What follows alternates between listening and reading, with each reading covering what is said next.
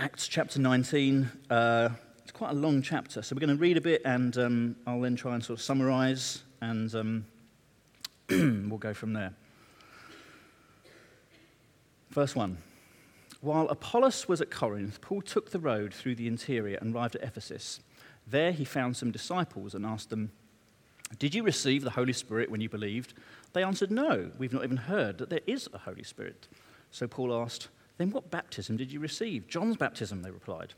Paul said, "John's baptism was a baptism of repentance. He told people to believe in the one coming after him, that is, in Jesus." On hearing this, they were baptized in the name of the Lord Jesus. When Paul placed his hands on them, the Holy Spirit came on them, and they were spoke in tongues and prophesied. There were about 12 men in all. Paul entered the synagogue and spoke boldly there for 3 months, arguing persuasively about the kingdom of God. But some of them became obstinate. They refused to believe and publicly maligned the way. The way is really Christianity. That's what it was referred to back then. So Paul left them. He took the disciples with him and had discussions daily in the lecture hall of Tyrannus. This went on for 2 years, so that all the Jews and the Greeks who lived in the province of Asia heard the word of the Lord. God did extraordinary miracles through Paul, so that even handkerchiefs and aprons that had touched him were taken to those who were ill, and their illnesses were cured and evil spirits left them. Some Jews who went around driving out evil spirits tried to invoke the name of the Lord Jesus over those who were demon-possessed. They would say, "In the name of Jesus, whom Paul preaches, I command you to come out." 7 sons of Sceva, a Jewish chief priest, were doing this. And one day, the evil spirit answered them, "Jesus I know, and Paul I know about, but who are you?" Then the man who had the evil spirit jumped on them and overpowered them all. He gave them such a beating, they ran out of the house naked and bleeding. When this became known to the Jews and Greeks living in Ephesus, they were all seized with fear, and the name of the Lord Jesus was held in high honor. Many of those who believed now came and openly confessed what they'd done. Verse 19, a number who had practiced sorcery brought their scrolls together and burned them publicly. When they calculated the value of the scrolls, this total came to 50,000 drachmas. In this way, the word of the Lord spread widely and grew in power. We'll pause there and come back. So really, Paul is going around preaching here in Ephesus, and it says in verse 18 that people kept, as a response to what God was doing there, people kept coming and confessing, and so that lives are being turned around. People are coming, repenting of their sins, turning away from an old life, encountering Jesus, and I say there's dramatic change in these people's lives. People were coming to know Jesus. In verse 19, it talks about them, a bonfire. They gathered their scrolls, their idols, and burnt them. It had a bonfire in verse 19. And so this morning I want to talk about idols. And my first point is that idols are prevalent. Because you might sit here and hear me say, well, we're going to talk about idols, and think, well, that's okay. This was a society where there was idol worship. It makes sense that they would burn them. Having encountered Jesus, they would turn away from those things and kind of burn them. But that's not me. I don't have sort of statues around my house or kind of avert idols or named gods in my life, in my house, or in my life. Maybe some people have those things, maybe in some cultures today, but here in the West, we're more enlightened, and we don't really. That's not something that affects me here and now. What's the relevance? Well, an idol is anything that we would put in the place of in our hearts, in the place that belongs to Jesus. Anything that we would seek to seek hope from, anything that we put in the center of our lives, to build hope, identity, meaning from in our lives. It's taking often good things, often very, very good things, and making them ultimate things. The language of idolatry kind of goes like this. It goes, if I just had that, if I could just achieve this, then I'd be happy, I'd be okay, I'd be safe. Whatever that thing is that is more important to you, that has more meaning than Jesus to you, that gives you identity and hope. As I say, the most powerful idols, they're good things. It might be things like family. It might be achievements.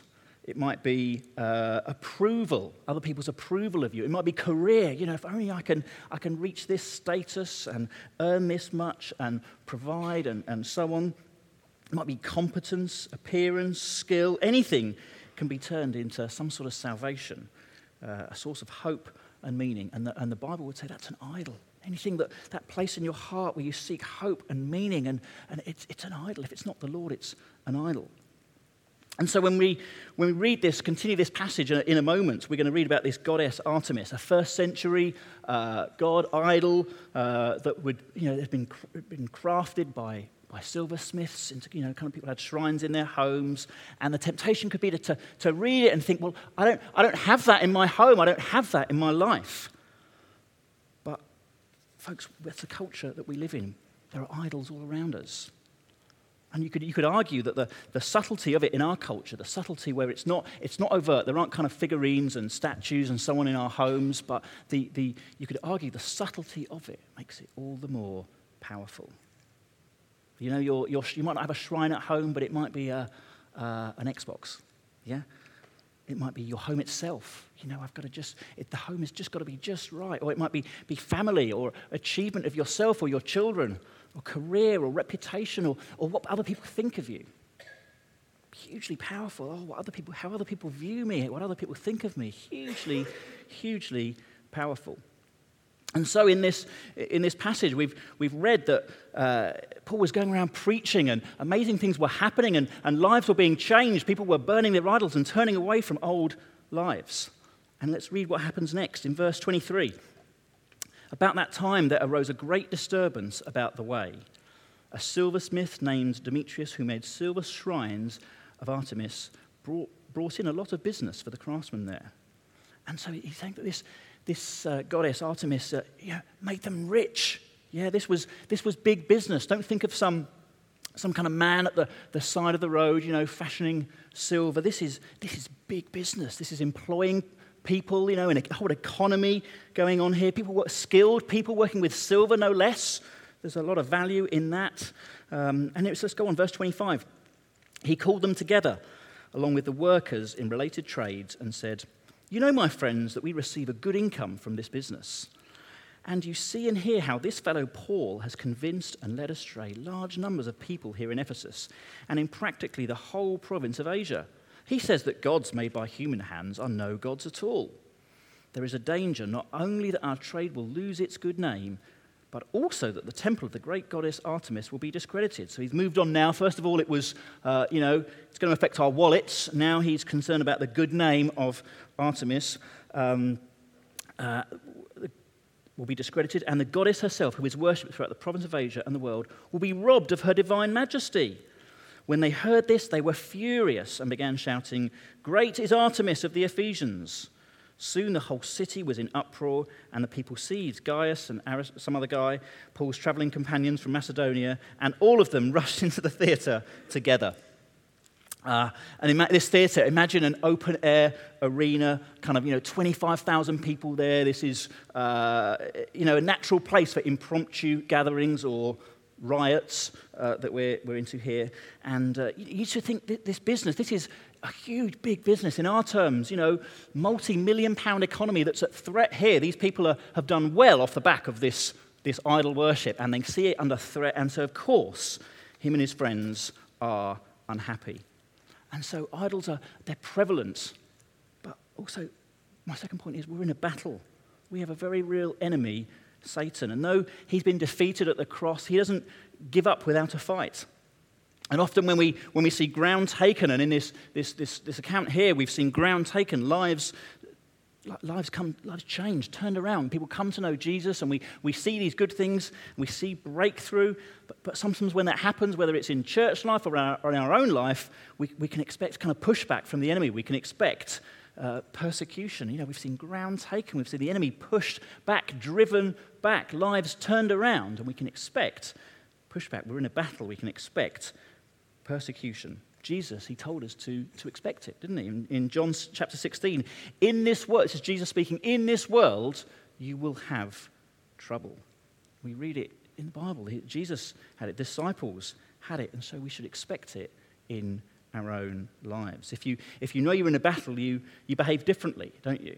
If you went out into battlegrounds, you would you would armor up, you would be on the lookout, you would be aware, you wouldn't just switch off and kind of wander around with your hands in your pockets. You'd be aware. And so, folks, if we know we're in a battle, it changes how we live. As a culture, we're wired, aren't we, so that if something is painful or difficult, then we tell ourselves, we must be doing something wrong.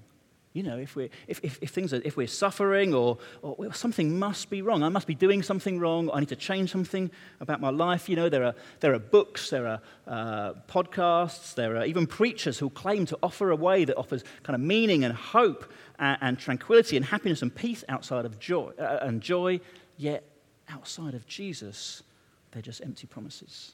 Outside of Jesus, they're just empty promises. But does it mean that when we come to know Jesus, it's all plain sailing? Of course, no.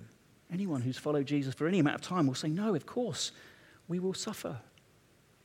We will face difficulty, but we do so with Jesus. We do so together with Jesus. His Holy Spirit at work in us, together with the help and support of other believers. And the second part of that verse I read in John 16, where Jesus says, you will have trouble, is, but take heart, I have overcome the world. You'll have trouble, but take heart, Jesus has overcome the world. And one day we're going to be with him, where there'll be no more pain, no more suffering, no more tears, no more struggle. It's glorious. We get to go and be with Jesus in eternity for those that know and follow him. And so idols are prevalent. We're in a battle, but we go with Jesus. Verse 30, read on. Paul wanted to appear before the crowd, but the disciples would not let him. Even some of the officials of the province, friends of Paul, sent him a message begging him not to venture into the theatre. The assembly was in confusion. Some were shouting one thing, some another. Most of the people did not even know why they were there. The Jews in the crowd pushed Alexander to the front, and they shouted instructions to him. He motioned to silence in order to make a defense before the people. But when they realized he was a Jew, they all shouted in unison for about 2 hours, "Great is Artemis of the Ephesians." It's got the feeling, hasn't it, of a pressure cooker, this situation. Kind of a mob mentality, a riot, discord being sown and people being whipped up into a frenzy about their livelihoods being taken away and the so-called good name of this goddess Artemis being denigrated. But it's got an awful feeling of a pressure cooker here, fury. People are angry, shouting, as I say, a mob mentality.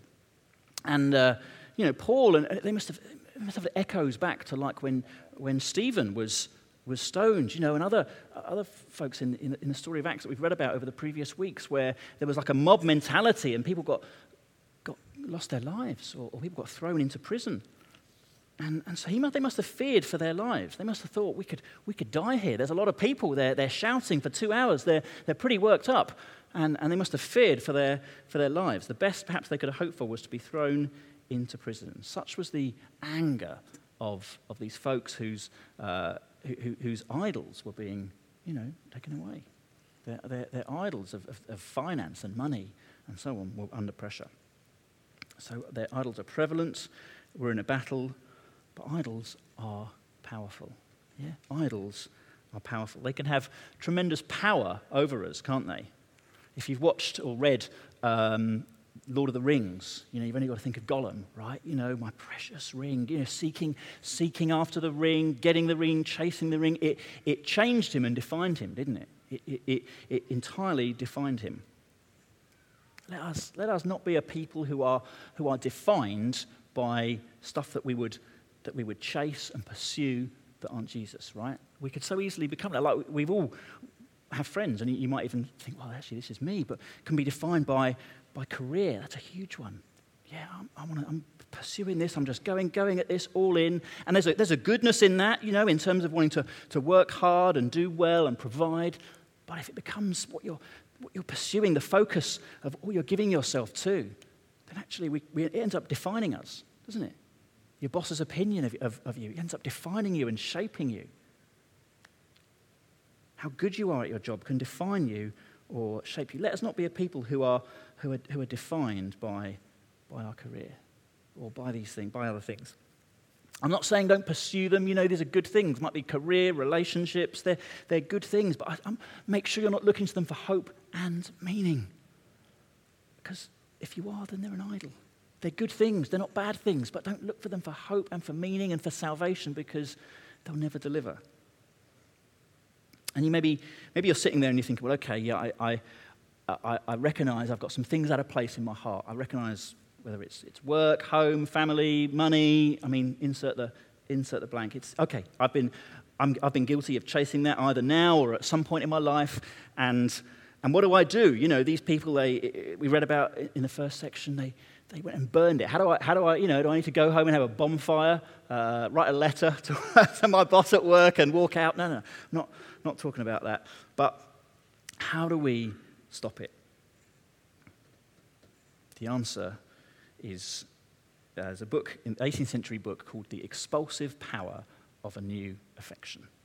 Yeah? And the point it makes is that as opposed to trying to stop, I've got to push this thing in my heart that is capturing my heart and what I'm seeking to get hope and happiness and salvation from, I've got to try and jettison that. I've got to try and jettison that and stop thinking too much about work, or stop caring too much about this, or stop worrying too much about that. Actually, I need to press into a new affection.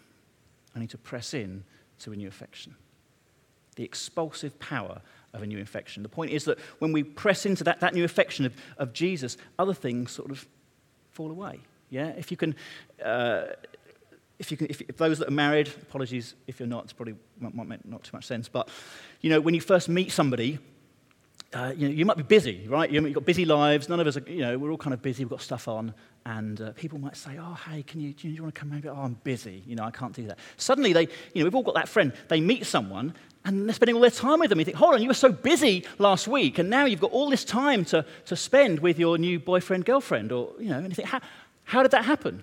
The answer: the expulsive power of a new affection. Yeah. Suddenly they found this new affection and desires, and they pursued them, and other things just kind of fell away. Yeah. And folks, that's how it should be with us. We can get so uptight in trying to stop this and stop chasing after that. Well, instead, let's lean into Jesus. Let's lean into Jesus, and you'll find those other things will fall away. The other things will fall away. We can enjoy them as good things, given to us by God, but just things. So money just becomes money. Yeah, it's not some God to be worshipped or chased after. It becomes money, steward it well, but it becomes just money. Career, it's good. Want to work hard, want to do well. It's just a career. Family, it's important. I want to look after it. I want to do well, but it's just family. Good things are to be enjoyed, but not as ultimate things. We ruin them. If we try and make them ultimate things, we ruin them because they can never live up to it. They can never live up to it. And that was what was going on in the first part of this chapter. People coming to know Jesus, being changed, and turning away from idols. It's the grace of God. It's the grace of God. He doesn't leave us on our own to kind of clean ourselves up or get rid of this or stop that. He sends his Spirit to help us. He says, "Come to me." His invitation is, "Come to me. Come to me, enjoy the riches of heaven that I have for you at Christ's expense. Come to me and allow me to change you. Come to me and allow me to change you." Let those other things find their place, but let Jesus be the center. He died on the cross to bring us to him. To bring us to him. You don't have to clean up your life in order to follow him. Jesus died that our sins, past, present, future, might be wiped away. We simply have to accept and to follow and trust in him, and he'll change us. His grace at work in our lives will change us as we follow him. And you might think, well, this really just applies, you're talking to new believers here. New believers who might, certainly at the beginning of this chapter, they were new believers, and then suddenly they go, I'll turn away and burn idols and things. And you think, well, I've been a believer for years. What? Again, Steve, what relevance does this have to me? But folks, as we've been believers for a while, the fires can grow cold. Idols, the nature of our society, idols can be so subtle and can just come in. And God, in his grace, he doesn't necessarily point things out at once when we first come to follow him and say, right, Steve is this, and then when we've done that, there's this and this and this. He graciously is patient with me and patient with us to point out these things that we go on being changed. Until we go to be with him, we're changed daily to become like him. It's not all at once. So this applies to new believers. This applies to believers who have been going for decades. His heart is to bring us to him. He saved us, he rescued us, and he wants to change us. My question this morning is, do you need to come back to him this morning? Do you find yourself just, we can almost kind of sleepwalk into it and think, oh, actually, I've been chasing this, and actually I find myself quite far from him. I find myself in a place where I've been pursuing stuff that's not from him, or putting idols in my heart that aren't him. I want to say, do we need to just lean into him afresh this morning? Do you need to just come to him afresh this morning? Allow him to change you, and those other idols fall away. Those other things that would have taken root in our hearts, in our thinking, in our desires, allow them just to fall away and be enjoyed as good things, not ultimate things. The wonder of the cross is that we're changed and we're forgiven. We're changed and we're forgiven. And we go on being changed.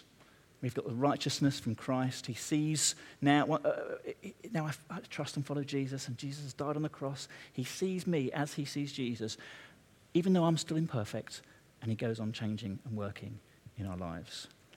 His invitation is to come this morning. When we get it wrong, it's to come this morning. When we find ourselves far from him, it's to come. The invitation is to come. It's not, hey, go clear that up and then come. No, it's come and let me work. That's his invitation this morning. Shall we pray?